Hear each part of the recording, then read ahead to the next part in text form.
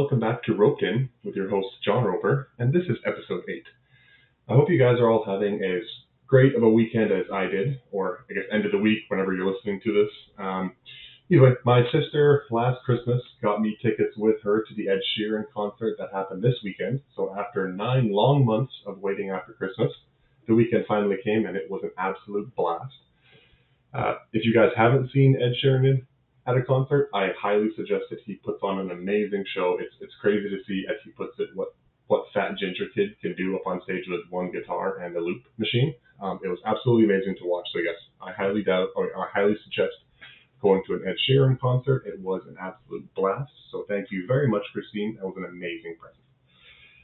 Another awesome thing that happened this weekend, and I'm not getting into it this podcast, but I'm sure will be a future segment. I just want to give it a shout out. Max Verstappen. Can't say I'm the biggest Max Verstappen fan, but I've got to give credit where it is. 10 wins in a row, breaking the record is absolutely unbelievable. He's the first person to ever do it. I know Sebastian Vettel was the last person to do it. I think when he won out the season, I can't remember how long ago it was, but I know he won the rest of the races in the season. It was 9 in a row. Before that it was another 20 years before that as well. Don't quote me on that, I could be wrong, but either way, not a lot of people have done it, and Max is the first person to do 10. Will we ever see it again? I don't know, but I have a strong feeling that record's going to continue to grow because the season's not over. Who's going to stop Max, really? So yes, that's going to be a future segment. I don't want to take up too much time into that. Coming up on this episode, though, I'm continuing my NFL Top 10 segment. This week is the wide receivers. And then I'm also going to be talking about a little bit of Formula One. No, it is not a race recap like I normally do on the Sundays with a race. It's actually just having a discussion with another one of my guests on here who you'll eventually meet coming up soon. We just chatted Formula One. Not an expert, I would say, but he's who I kind of go to for my Formula One questions and knowledge. So I hope you guys enjoy it. And again, NFL Top 10 wide receivers. Should the Formula One grid expand are going to be the two topics. If you're not interested, I hope you stick around because I'm having fun making these. If not, I'll see you next week with something that does interest you. Either way, here we go.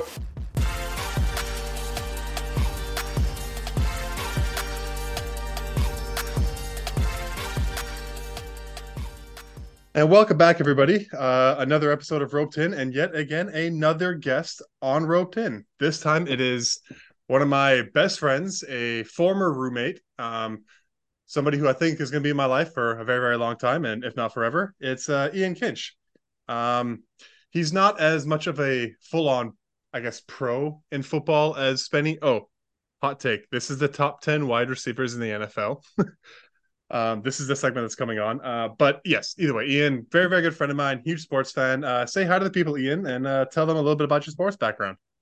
Yeah, hi everyone, and thanks, John, for having me on the podcast. So, a bit about my sports background. I wouldn't say, as you said, like I don't have as much football knowledge as Spenny does, but I definitely know sports.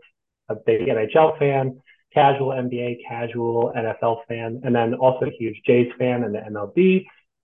Definitely just like knowing a lot about a lot of different sports. No one sport in particular really draws my attention for deep knowledge, but yeah, just a big consumer of sports overall. Yeah, no, I mean, I can attest to that, people. Huge sports fan. I mean, you can't see it. He's wearing a Blue Jays hat right now, so I can attest to the Blue Jays knowledge. And you'll see as the season starts, I do want to expand my hockey knowledge. Being from Jamaica, we play field hockey. Ice hockey's like not a thing at all. I knew Crosby and Ovechkin when I came to Canada. So I will be using Ian during the hockey season and another good friend of mine who's hopefully going to be on the show, Jimmy, with hockey knowledge. Either way, yes, this segment is the top 10 wide receivers in the NFL. I mean, I debate about how I'm going to do this every time, but I think I'm just going to keep it the same way as the quarterbacks and the running backs there, Ian, where I'm going to go 1 through 10, and then we'll mention our honorable mentions at the end as well. Um, yeah. Yeah, that's good. Sounds good. Let's get into it. Okay. My podcast, I win. I'm going to go first. My number one, I don't think is a surprise. He's probably the number one on every single person's list if you're not a diehard fan of your own team and you vote for your own receiver. It's Justin Jefferson out of LSU. The kid's an absolute freak. He literally does it all. Bit of stats. I mean, over 100 receiving yards. I mean, over 100 catches. over 1,800 receiving yards. I mean, he's one of the best at every like he's one of those jack of all trades. Like he's not the best at one thing, but he's the best at everything combined. But yeah, I just think he's the unquestionable number one, and I absolutely hate it because as an Eagles fan, like fuck Jalen Rager because we could have had this. Like he's the number one receiver in football. Yeah, probably not a surprise. I've also gone with Justin Jefferson as my number one receiver in the NFL for this year. A lot of what John said already, I don't need to repeat it, but he is clearly the guy in Minnesota. In 2022, he put up over 1,800 yards, and that accounts for more than one third of Kirk Cousins' total passing yards. So he is clearly like, he is a favorite target there in Minnesota. So he's my number one as well. A third. That is actually pretty crazy. I mean, makes sense, but dang. All right, moving on to number two. This one could be a bit of a shock to some, maybe not a lot to all like everybody, but it's his college teammate, Ja'Marr Chase. I've got Ja'Marr Chase at number two. He was injured last year. He only played in about 12 games, but he still had about 90 catches and 1,000 receiving yards and near 10 touchdowns. So he plays a full season. He's putting up great numbers. I think I wouldn't say the Robin to Justin Jefferson's Batman. I'd say the Batman B to Justin Jefferson's Batman A. Granted, he's got a good wide receiver room, so he doesn't necessarily get as blanketed on the defensive backs. But I do think Ja'Marr Chase has the overall skills and ability that put him at that number two receiver for me. Yeah, I've got Ja'Marr Chase coming up in a bit here, but my number two is actually Tyreek Hill. This guy continues to just be an absolute weapon on offenses that he joins, and I think with that we know that he has the speed, that big playability. In 2022, at over 1,700 yards, and I'm excited to see what happens when he's got a fully healthy Tua back. As far as that health, like you're always going to need a good quarterback to have a good wide receiver because someone has to get them the ball. So I'm excited to see what just they can do over the course of this year. Yeah, no, I mean Tyreek Hill is probably the unquestionable number two. I just like Ja'Marr Chase a lot. Big LSU football fan. You'll find out later on. I don't necessarily support one college. I've said a lot of my favorite teams throughout this podcast. The LSU football team is my favorite. Maybe that's why I had Ja'Marr Chase too. Because of it, yes, I have Tyreek Hill three, same way you had him in number two. Um, I mean, his nickname is Cheetah. He's as fast as a cheetah. He had 1,700 receiving yards. I don't want to slack on Tua, but Tua's not a quarterback that can just throw for 1,700 receiving yards. Tyreek Hill put up a decent amount of it. He has that takeover factor. He's one of the reasons you put on football, you watch the Dolphins, is to watch what Tyreek Hill's going to do. So yeah, there's no doubt he's top three. Probably should be number two, but I like Ja'Marr Chase too much that I have Tyreek at number three. For sure. Yeah, no, he's definitely going to be the guy that makes Tua better and not the other way around. So agree with you on that. And then my number three is Ja'Marr Chase. You've already kind of commented on it a little bit here, but my thoughts are he's the top guy of what is arguably the best receiving core in the NFL. So he's going to rank highly on the list. Even with that injury last year, as you said, he still led the Bengals in receiving yards. So looking for a bounce back here from him, but he should be getting back to that rookie season form. Yeah. Again, leading the league in receiving yards and missing 5 games of the season. That's crazy. My number four is one that has looked good for a long time with a Hall of Fame or future Hall of Fame quarterback. It's Davante Adams. Um, he's one of those continuous thousand receiving yards. I mean, last year again, 100 receptions, 1,500 yards, 14 touchdowns. Seems like he gets double-digit touchdowns like it's his job. I mean, it is his job, but yes, he knows how to score the football. Basically, I think he's up there with Keenan Allen, but I do think he's got the best of running in the league. It was interesting to see him leave Green Bay to Vegas, and now even more interesting that his quarterback is gone. Right? It's going to be Jimmy G. It's Jimmy Garoppolo in Yeah. Vegas. So yeah, he left for Derek Carr because they both went to Rutgers, I think it was. Now Derek Carr a year later is playing in NOLA, and I think Davante is like, okay, I don't want to strike crap on it too much. Vegas is Vegas. I also don't want to get too much into Vegas. This is football. Davante Adams, my number four receiver, best route runner in the league. Leave it at that. Yeah. So I've got Devontae later on as well, but my number four is going to be AJ Brown from your Eagles, John. So we've got him coming in. He's a young guy, and again, he's got some big play explosiveness, putting up really big yards, especially with Hurts. I think he's going to fit in well with the Eagles as he continues building that rapport with them. Year one was really good. I think we all saw that. So I'm excited to see what he can do this year coming up. Again, just getting more comfortable in that system. Yeah, AJ Brown, he's a very good player. I love him. As you said, he's on my Eagles. Shout out Eagles. He's coming up later on my list. Um, but yeah, I don't have a problem with being at number four. Moving on to round out my top five, I have Stephon Diggs out of Buffalo. Another guy that put up 100 receptions, double digit touchdowns. I don't know. It's one of the ones where I can't say he's the best at any one thing. He does know how to get open, and he kind of gets it done on that Buffalo offense. He's got a good quarterback in Josh Allen. I think he's helped Josh Allen get to where he is now. But yeah, Stephon Diggs, he's just got that kind of winner, that dog mentality in him. I've got him in my top five for sure. Yeah. Yep, he's my number five as well to round out my top five. So with that, as you said, like Josh Allen and him complement each other really well, and he's clearly the leader of that group. So anytime you can really establish yourself as the top dog on a team in that receiver room, you're going to be doing well when you have a quarterback like Josh Allen. Yep. Couldn't agree more. Again, good that we have them both at five. I think other than number, okay, I should say that in football, I can't remember how many we had in running backs, but I mean, it's crazy to see that. I thought wide receiver, there's a lot of good wide receivers. So I knew we were going to have number one the same. I didn't know if we were going to have any other ranking the same. So yeah, it was kind of cool to see we both had Stephon at five. Yep. Moving on to number six, I've got the guy at LA who I think is in for a very rough season.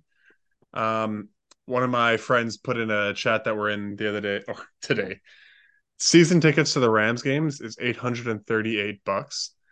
The lowest price to a Messi game against LAFC was like $550. So LA Rams are in for it in the long haul. I mean, I don't think you could pass it up to have $100 a game for season tickets is pretty phenomenal in football. Actually, with 17 games, I don't know. Do you now have the one extra home game, or is there one extra away game? How does that one work? Yeah, that I'm not sure about on the Yeah. scheduling side. Either way, I don't need to get into football and it's why LA is a team. Either way, it's Cooper Cup. Number six. He only played about half the games last year, but he still put up near 800 receiving yards. He's one of those guys that he always knows where to be. He's always open. It's like he can telepathically talk to the quarterback and be like, "Hey, I'm going to be here and I'm going to cut here and here." And he's always open. Great receiver. It's surprising because he doesn't have that crazy good number two that he's always being blanketed by at least two people. Yet he's again always open. So yeah, Cooper Cup's my number six. Yeah, he's a guy that just finds a way, and very much what you said there really is the same that we can say about Devontae Adams, who's my number six. Again, he's played in spots where he's been dealing with double coverage. I think one of the things that really stood out was his usage last year on the Raiders. He had nearly double the targets of the number two guy on their team, which was Mac Hollins. So huge Oh amount of my god. usage, huge amount of usage on that side of things for Devontae. But as you said, the quarterback situation is a little bit different this year. Derek Carr out, Jimmy Garoppolo in. So we'll see how your number two goes with him on the Raiders. But he's so consistent. He puts up big numbers, and he's just an outstanding QB who raises the level of his quarterback. Yeah, no, I agree. I mean, that kind of explains the 1,500 receiving yards if he gets used that much. But it makes sense because he's that great. I agree. It's interesting with Jimmy G. I like Jimmy G, but I mean, best ability is availability, right? And he's just not available, and he doesn't have the best abilities. But yeah.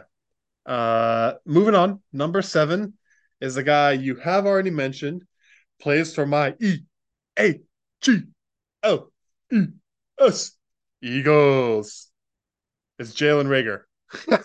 No, I'm just kidding. Fuck Jalen Rager. It's AJ Brown. You mentioned him earlier. Again, 1,500 receiving yards on less than 100 catches is dynamic. He's a big play guy, super strong. I think he's the second strongest receiver in the league behind a guy that's coming up later on my list. Good jump ball, big plays. I mean, he's got a good offense. Jalen Hurts, great quarterback. Devontae Smith, Dallas Goedert do take some attention away. Very silly trade from Tennessee to send him to Philadelphia, but I was very happy. And he's done nothing but perform. I think he's might not put up the same numbers because Devontae Smith and Dallas Goedert are there, but he's gonna be a better player. It sounds weird not having the numbers with the better player, but he's just gonna get better. He's a young guy. So yeah, AJ Brown's been number 7. Yeah, I'm pretty sure if Tennessee could go back and do that trade over, they might hang up the phone before finishing that Yeah. call. Thanks for leaving But that voicemail. yeah, but my number 7 here is someone we haven't talked about yet, which is CeeDee Lamb.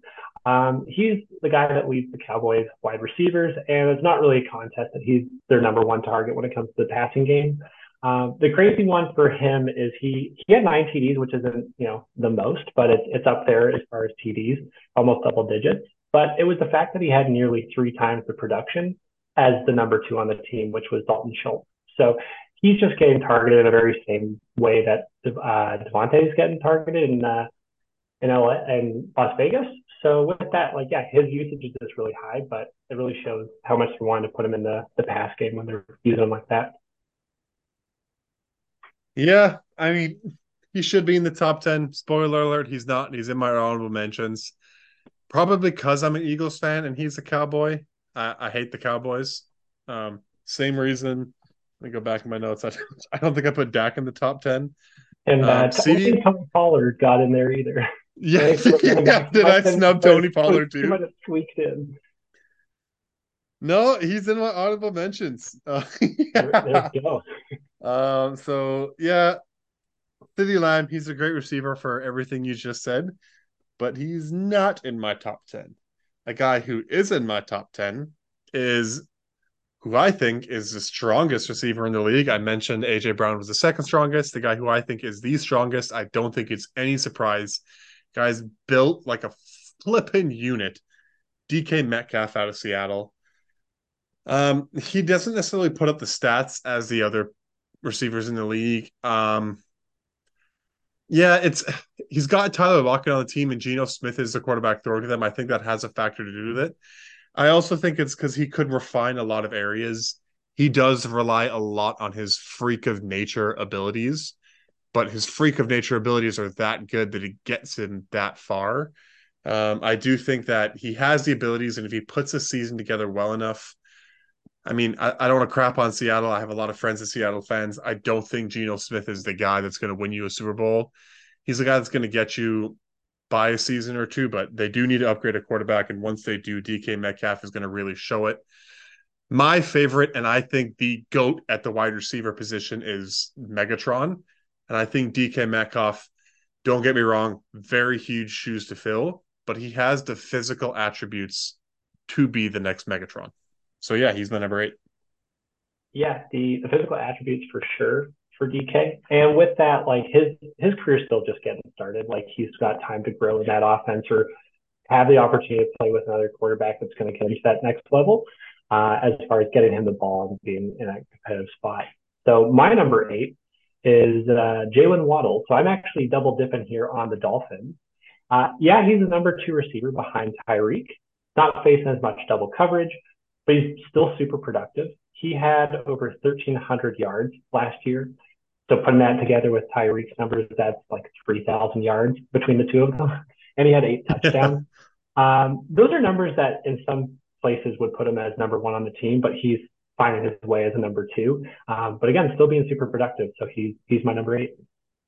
Yeah, no, that makes sense. You're right. 1,300, I think, is just under Stephon Diggs. Yeah, I do like Jalen Waddle a lot. part of me wonders if, and I don't want to diss this in any way, he's a great football player. Part of me wonders if it's because Tyreek Hill is the number one getting all the attention. However, I don't mean that in any diss in any way. Jalen Waddle is a great receiver. I think, as you're saying, he would be a number one and put up better numbers on a team if he was the number one target. So to say it's more taking away the coverage, maybe it's more taking away opportunities because there's Tyreek Hill. So yeah, I think Jalen Waddle is a good person to have in the top 10, but he is not in my top 10. Another man who's in mind that maybe I'm thinking too old school a little bit, but I just think with his size, he's the biggest red zone threat. The guy playing in Tampa, interesting to see what his stats are going to do, but it's Mike Evans.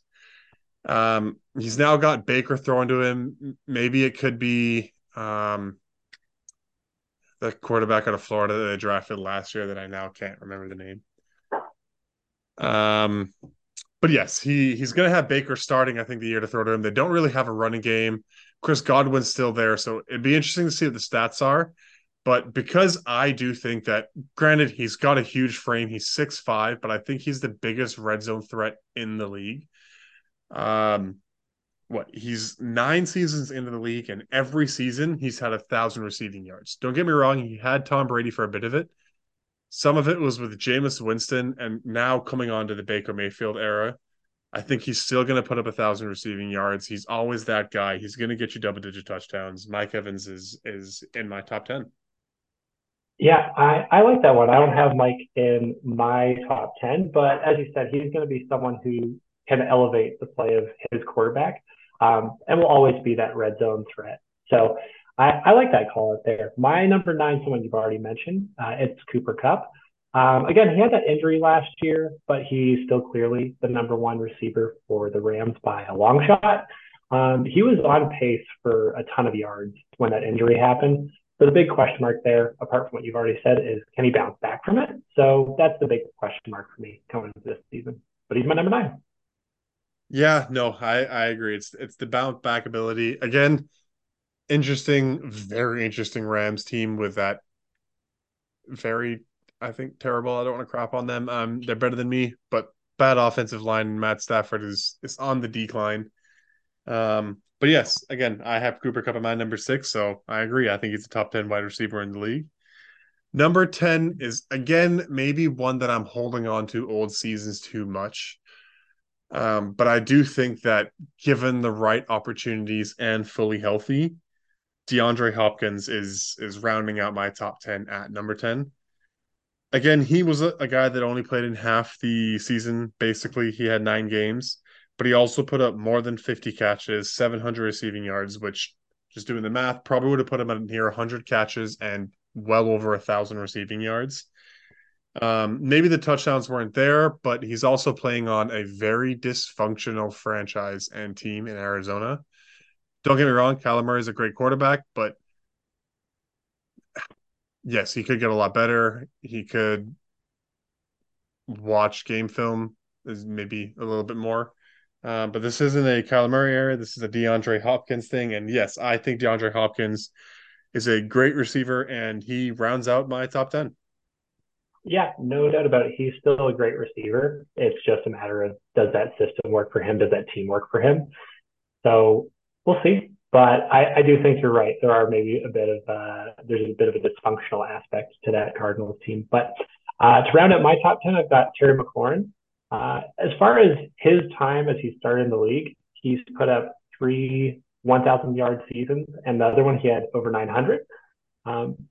When you think about it, like his QBs that he's played with has been a rotating cast, and it's hard to name some of them. I did some research. He's had Case Keenum, Dwayne Haskins, Alex Smith, Carson Wentz, just to name a few. Last year, he played with 3 different quarterbacks, still put up over 1,000 yards. So clearly, he's someone that can play. He's going to be a guy that'll just get some yards. I like him. He's number 10.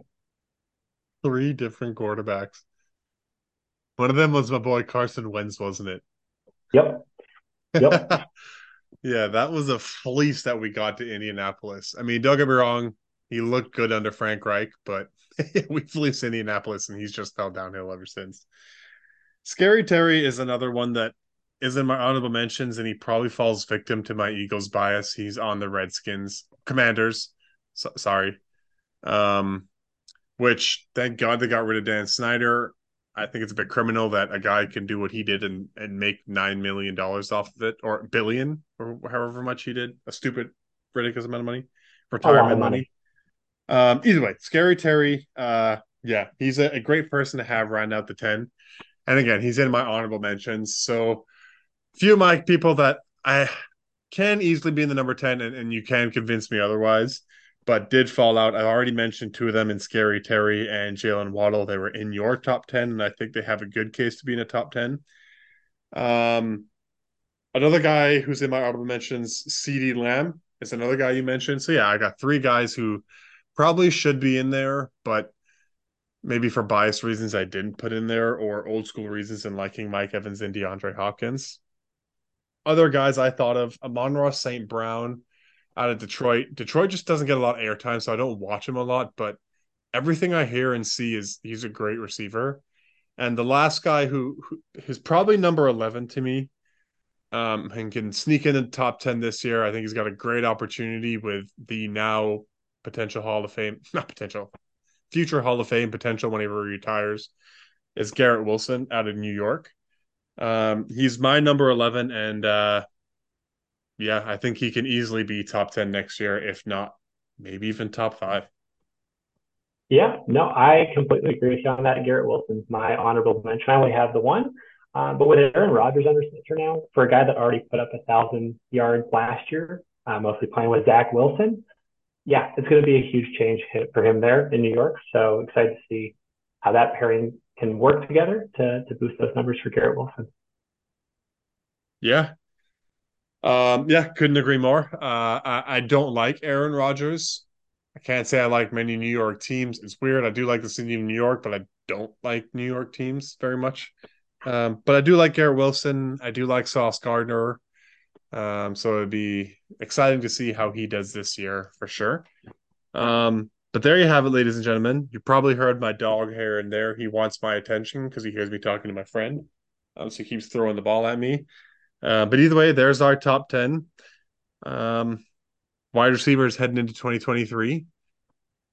And yeah, leave a comment. Let us know what you think. And yeah, thanks a lot for coming out and giving us your opinions and all this, Ian. Yeah, happy to help out with the top 10 and excited to see who you have on next to talk about the next position group. Yeah, it's surprise moving on to the offense.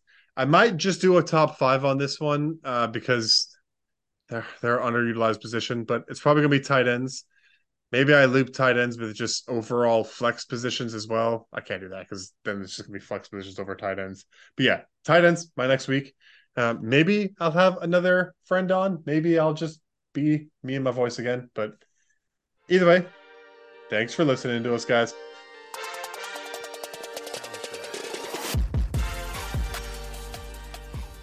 Everybody, welcome back. Very similar to last episode, if not, I should say, if not, it is the exact same. I'm doing a top 10 football segment followed by a Formula One segment. However, the difference is surprise, surprise. Guests can stick around, ladies and gentlemen. So Ian is still here. Say hi, Ian. Hey everyone, glad to be here to talk about F1 and sticking around. John decided I can stay. Yes. We had a decent amount of fun. It's interesting having guests because now the break segment is not just a drink break segment, and I can find new sponsors. This week's episode brought to you by Yeti speakers or microphones. Just so happens Ian and I have the same microphone, and we were just talking about the different setups and how we have going and how we both want to upgrade to what we think, but it's probably not super expensive, but the fancy extendo arm so you can just move the mic around with you and Yeah, stuff like just that. gotta level it up. Yeah. But again, shout out to Yeti. That is the microphone. I got it off Amazon. Um, I mean, maybe shout out to Amazon. Got a couple of questionable decisions that they do here and there, but they make life easy and they got me my Yeti microphone. Um, but yeah, either way, I don't want to get too tied up into there. If they want me to tie up into there, they can pay me more. Shout out to Yeti one more time. But again, as I kind of give it the spoiler, it's another Formula One segment. However, this time we're actually recording this early on a Wednesday Don't want to get too much into it, but a little story onto John's history. You're listening to this now on Sunday night or Monday or later. John was in Vancouver for Ed Sheeran concert, so was not available on Sunday. Ipso facto, probably use that wrong, but I've always wanted to use it. Ipso facto, I'm recording this on a Wednesday with my good friend Ian. So it's not a recap of a race or anything like that. We're actually just debating a certain topic on Formula One of whether they should expand. Ian is one of the people I go to with racing knowledge. Again, I mean, I'll let him say if he's a pro or not, but yeah, I think he's a huge Formula One fan. I don't want to say tell me what you know about Formula One, Ian, but yeah, like explain a little bit about it, Ian. Yeah, so I started watching F1 back in 2011. Just something that I picked up while we were in university. So for me, uh, something a little bit different than the North American sports that were big at the time. I know F1's gone through a huge boom since 2020. Things like Drive to Survive have definitely picked up a lot of Shout out Drive popularity. to Survive. Yeah, though, I mean, the original seasons, this is a debate for another time. The original seasons are better than the more recent ones. But Agreed. yeah, I've been watching F1 now for probably about 12, 13 years. Seen a lot of changes, seen a lot of teams come and go. So yeah, excited to talk about whether or not Formula One should be expanding or not. Yeah. So, I mean, again, thank you for sticking around if you have. For those of you that aren't the craziest Formula One fans, right now there's 10 teams, two racers per teams, 20 races on the grid. Quick maths. Thank you very much. Um, there's talk of expansion going on.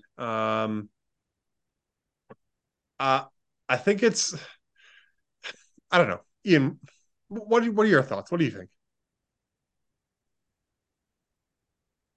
Yeah, so I know right now there's been talk about Andretti Motorsports partnering with GM and maybe them being the 11th team on the grid. Recently learned in doing some research for today, it can go up to a maximum of 12 teams, so 24 cars on the grid.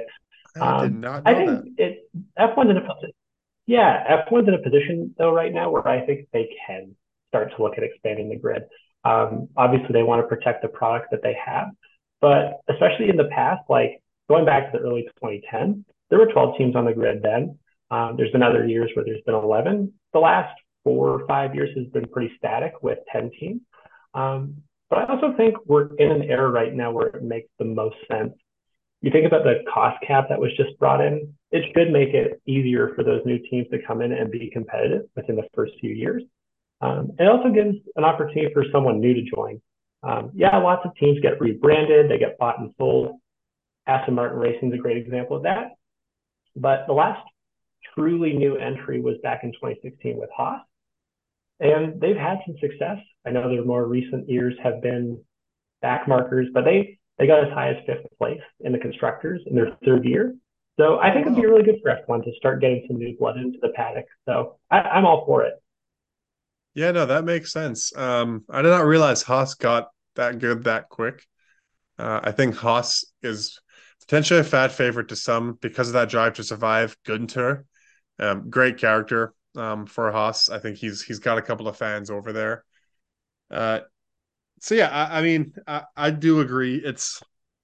I'm gonna be honest with you on this one. I'm 50-50, if not 55-45, leaning actually maybe towards the no side. Um, I don't know. So you say or yes. So some of the things that like I'm thinking of in my head, maybe I'm playing devil's advocate because I want to poke some holes in theories. But I'm gonna throw a couple of things, and I kind of want to see what the response to be would be like, why this could work. So I think that certain tracks and definitely a lot of garages and just pit lanes can barely accommodate the 20 cars and pit crews that it can now. So that's one of the things. Like I take an example like Monaco. Can Monaco fit 2 to 4 more cars, an entire 4 more pit crews, plus 4 more cars racing around that track? Along with that, you don't only add the amount of cars on the track for race time, but it's do you then have to expand practice and qualifying, which is already kind of tripping over yourself? Teams get affected by strategy. However, maybe I kind of just argue my own point because I do like the strategy in sports, so maybe qualification adds another extra strategic value. But yeah, that's kind of where not to throw it on you and have a full on debate on this, but like, what would you say to like adding 4 to 2 or 2 to 4 more cars into the Formula One season? Yeah, I think it's a really good point. One of the things that I think about is looking back at those tracks that were used in 2010 to 2012. A lot of those are still in use today. So Monaco during those years was accommodating those extra cars, those extra teams. It would be a change, and obviously Monaco is a great example where it's a tight street circuit where there's already a lot of traffic, very processional in some ways. You kind of know the starting order unless something really catastrophic happens in the pits, like Valtteri Bottas back in the day, where he had the longest pit stop known to F1 history. It's something that you kind of know the starting order of the grid is going to be the final order. So it definitely is going to be adding traffic to that track, but a lot of those tracks are still being used today, so they can accommodate it in my mind. Yeah, I mean, fair enough. That does make sense. I did forget about that aspect of it. Yeah, I can't say I have a counter argument there. One of the things as well that this has always bugged me about Formula One, regardless of whether there's expansion or not, but being expansion on this one of the things that I always wonder is, granted, the league does run around money, but like, what does a team have to do to get in? Being a big fan of other sports and having it locked in its place and people can't just buy their way in. I mean, owners can buy teams, so it's silly to say that way. But also being a huge football fan, I mean, I do think that the English Premier League and just soccer leagues around the world have it correct. But like, how does a team just get into an expansion with money? Like, do you think that there maybe should be some form of a qualification system? Maybe a thing like the Premier League where maybe you loop in Formula Two and maybe the worst team in Formula One gets replaced with the best team in Formula Two each year. Like I don't know, like what do you think? Do you think it's just who has the most money who can buy the best car, or do you think there should be some form of a hey, we've proven that we should be here? Yeah, no, there's the relegation promotion system would be interesting. The only challenge would be that you have very set regulations where a lot of people are driving the same Yeah. cars in F2, F3 in the feeder system. Like those are very similar setups. With that though, I think what I saw, we'll do some research, is you've got multi-stage process. So looking at someone like Andretti Motorsports, like they're not only appealing to the FIA, which is the governing body of F1, but then they have to still convince Liberty Media Group, who owns F1, and the rest of the teams that they have a spot that they deserve on the grid.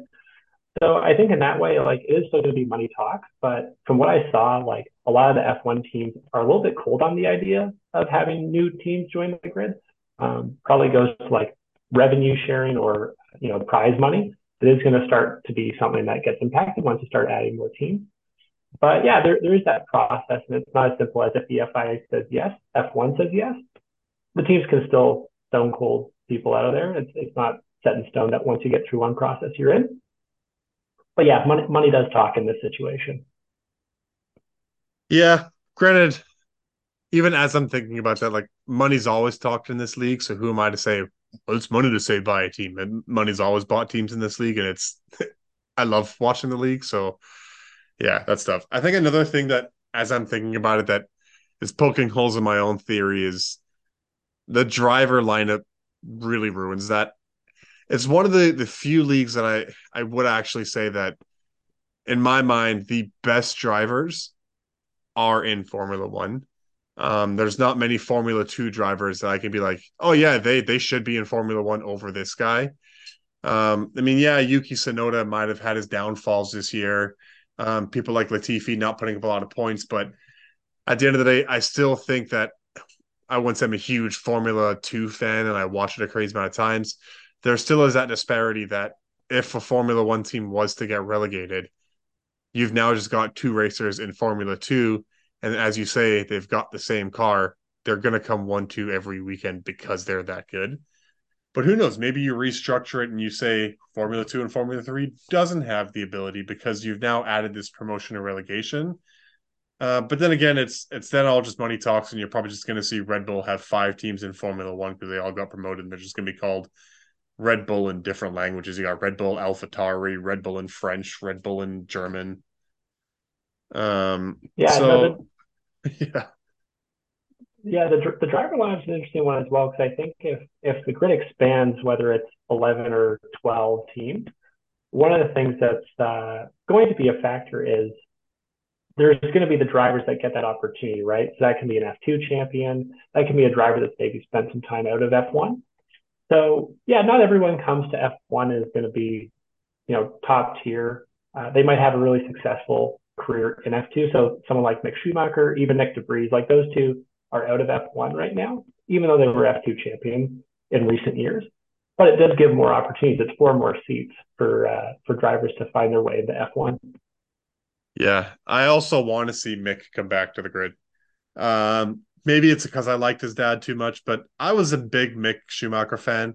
I don't want to say he got the rough end of the stick. He didn't put up crazy performances, but I mean, you put him in one of those top five cars, he's going to get you points. He was in a Haas car who was not the fastest on the grid, let's be honest. So I hope Mick Schumacher comes back. Um, but yeah, I mean, I don't know. My huge thing on it has always been like, what do you do to get promoted? Or if you add more teams, yes, it divvies at the pot. I don't really care about the money pot too much. Money already runs the league. A little less money is not going to hurt anybody. They already have stupid amount of money. But one of the points in doing a bit of research here, um, so in 2010 to 2012, Formula One actually had, I think it was 12 teams on the grid. The bottom three teams in those 3 years, maybe it was only 11. Either way, they had an expanded roster over 10. The bottom three teams had 0 points. Again, to the Formula One or people that are listening that aren't huge Formula One fans, you got to finish top 10 to get points. So that year, with an expanded roster, they still had 0 points. So where's the benefit to Formula One to add two more teams if they're not going to put up performances? Yeah, it's always that risk because you don't just want teams to be joining as back markers, which is cars that are racing right at the wrong end of the race. They're not fighting for wins; they're just participants at that point. But going back to the cost cap, it really does open up a very interesting opportunity because top teams are going to have their development spending limited or their testing time limited because that's the era we're in right now. So when you look at the opportunities for those newer teams that might be able to join, they're going to be able to develop the car more. They're going to be able to be on a bit more of an even playing field because teams like Mercedes, Red Bull, Ferrari, they're not going to be spending their ways to championships. Yeah, they've got the talent that's really building those very dominant cars, especially at Red Bull right now. But there's a new opportunity there where the playing field, the idea of the cost cap, it should be leveled. Yeah, no, completely. That does make a lot of sense, and I do forget about that cost cap. So, I mean, as I said to begin the segment, I was 55-45 on the no side. I'm gonna be honest, even playing the devil's advocate side, I'm leaning towards this yes now here, Ian. You have swayed me a little bit. I do think that adding more teams is just gonna help grow the sport. Yeah, they might not put up points, but again, as a huge Premier League fan, Luton Town is in the Premier League. Are they really going to do anything? No. Yes, they might win a game and get a point, but they're not really going to do anything. Yet it's exciting to see them in there. So adding more teams is going to help grow the sport a whole load more, which in the end is going to make more money for those money hungry, pocket is never full people in Formula One world. Um, so yeah, there's kind of our take. I again was leaning on the no side, but you have swayed me to the yes side, Ian. Yeah, again, as I said at the start, I think it's the right time for F1. Ever since 2020, the sport's been growing, and I think that title fight in 2021 really added a huge wave of momentum because that was such a fun season to watch. Yeah, no, glad I could convince you, but you did raise some good points, especially with teams and how uncompetitive they were back in the early 2010s. Yeah, it's the benefit is the money side and it grows the league, but that's where it is. It's just what is the huge benefit of adding these teams if they're not going to perform? Um, I mean, it was fun to see the Hollywood scene in Silverstone this year with the extra team on the grid, and it worked. So I mean, again, my argument to the tracks are too small maybe is Bolsheviki. It's a rated R podcast. Maybe is bullshit. Because it worked in Silverstone. But yeah, either way, there you have it, people. There's our Formula One take. Um, Again, let us know what you think in the comments. But if you hate it, don't say anything because I don't have time for haters. I might have haters.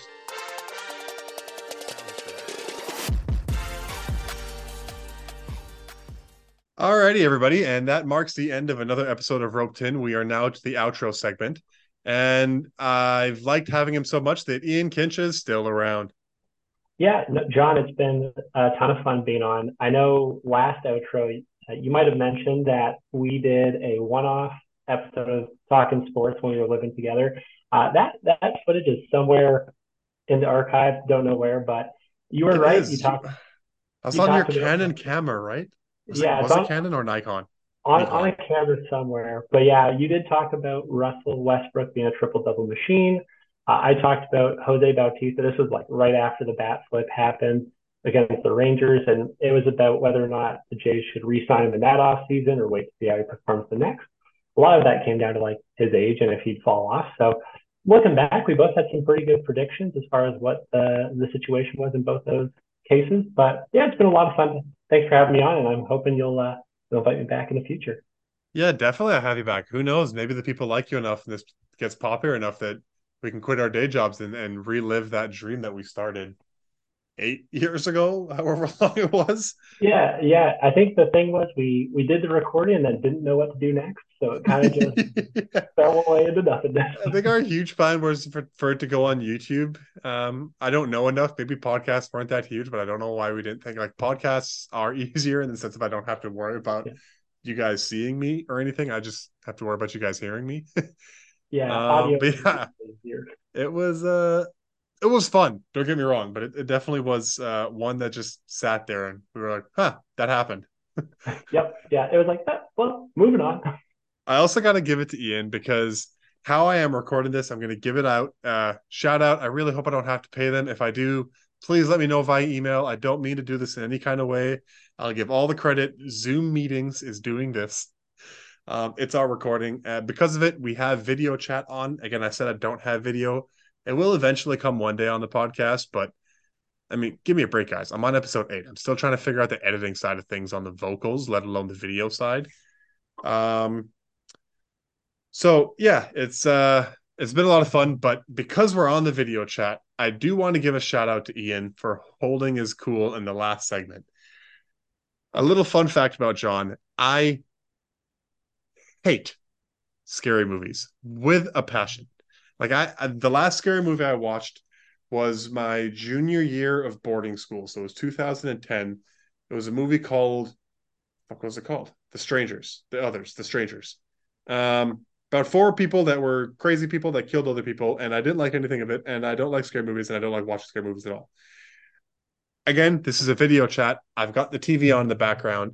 It's on mute, but a scary commercial, like a preview for a scary movie came on, and I absolutely lost it. Even though I couldn't hear anything, just seeing the scary movie, it's close to bedtime. I was never going to be able to sleep. So I had to like frantically freak out and block the TV and look like the world was ending. And Ian, shout out, man. You held your own and you stayed solid throughout the whole segment. Yeah, just trying to be a pro over here, but definitely raised some questions on mine once the segment was over. Yeah. So there's the explanation to you guys. And yeah, thank you very much. Ian was a guest the whole episode. Um, and hopefully he's going to be a guest on a lot of future episodes because this was a lot of fun. Again, he's one of my best friends, and I absolutely love just hanging out with him and especially talking about sports. Yeah, well, So I'll look for that text from you, John, and can't wait to listen to this episode Monday morning, as I always do, and listen to my own voice.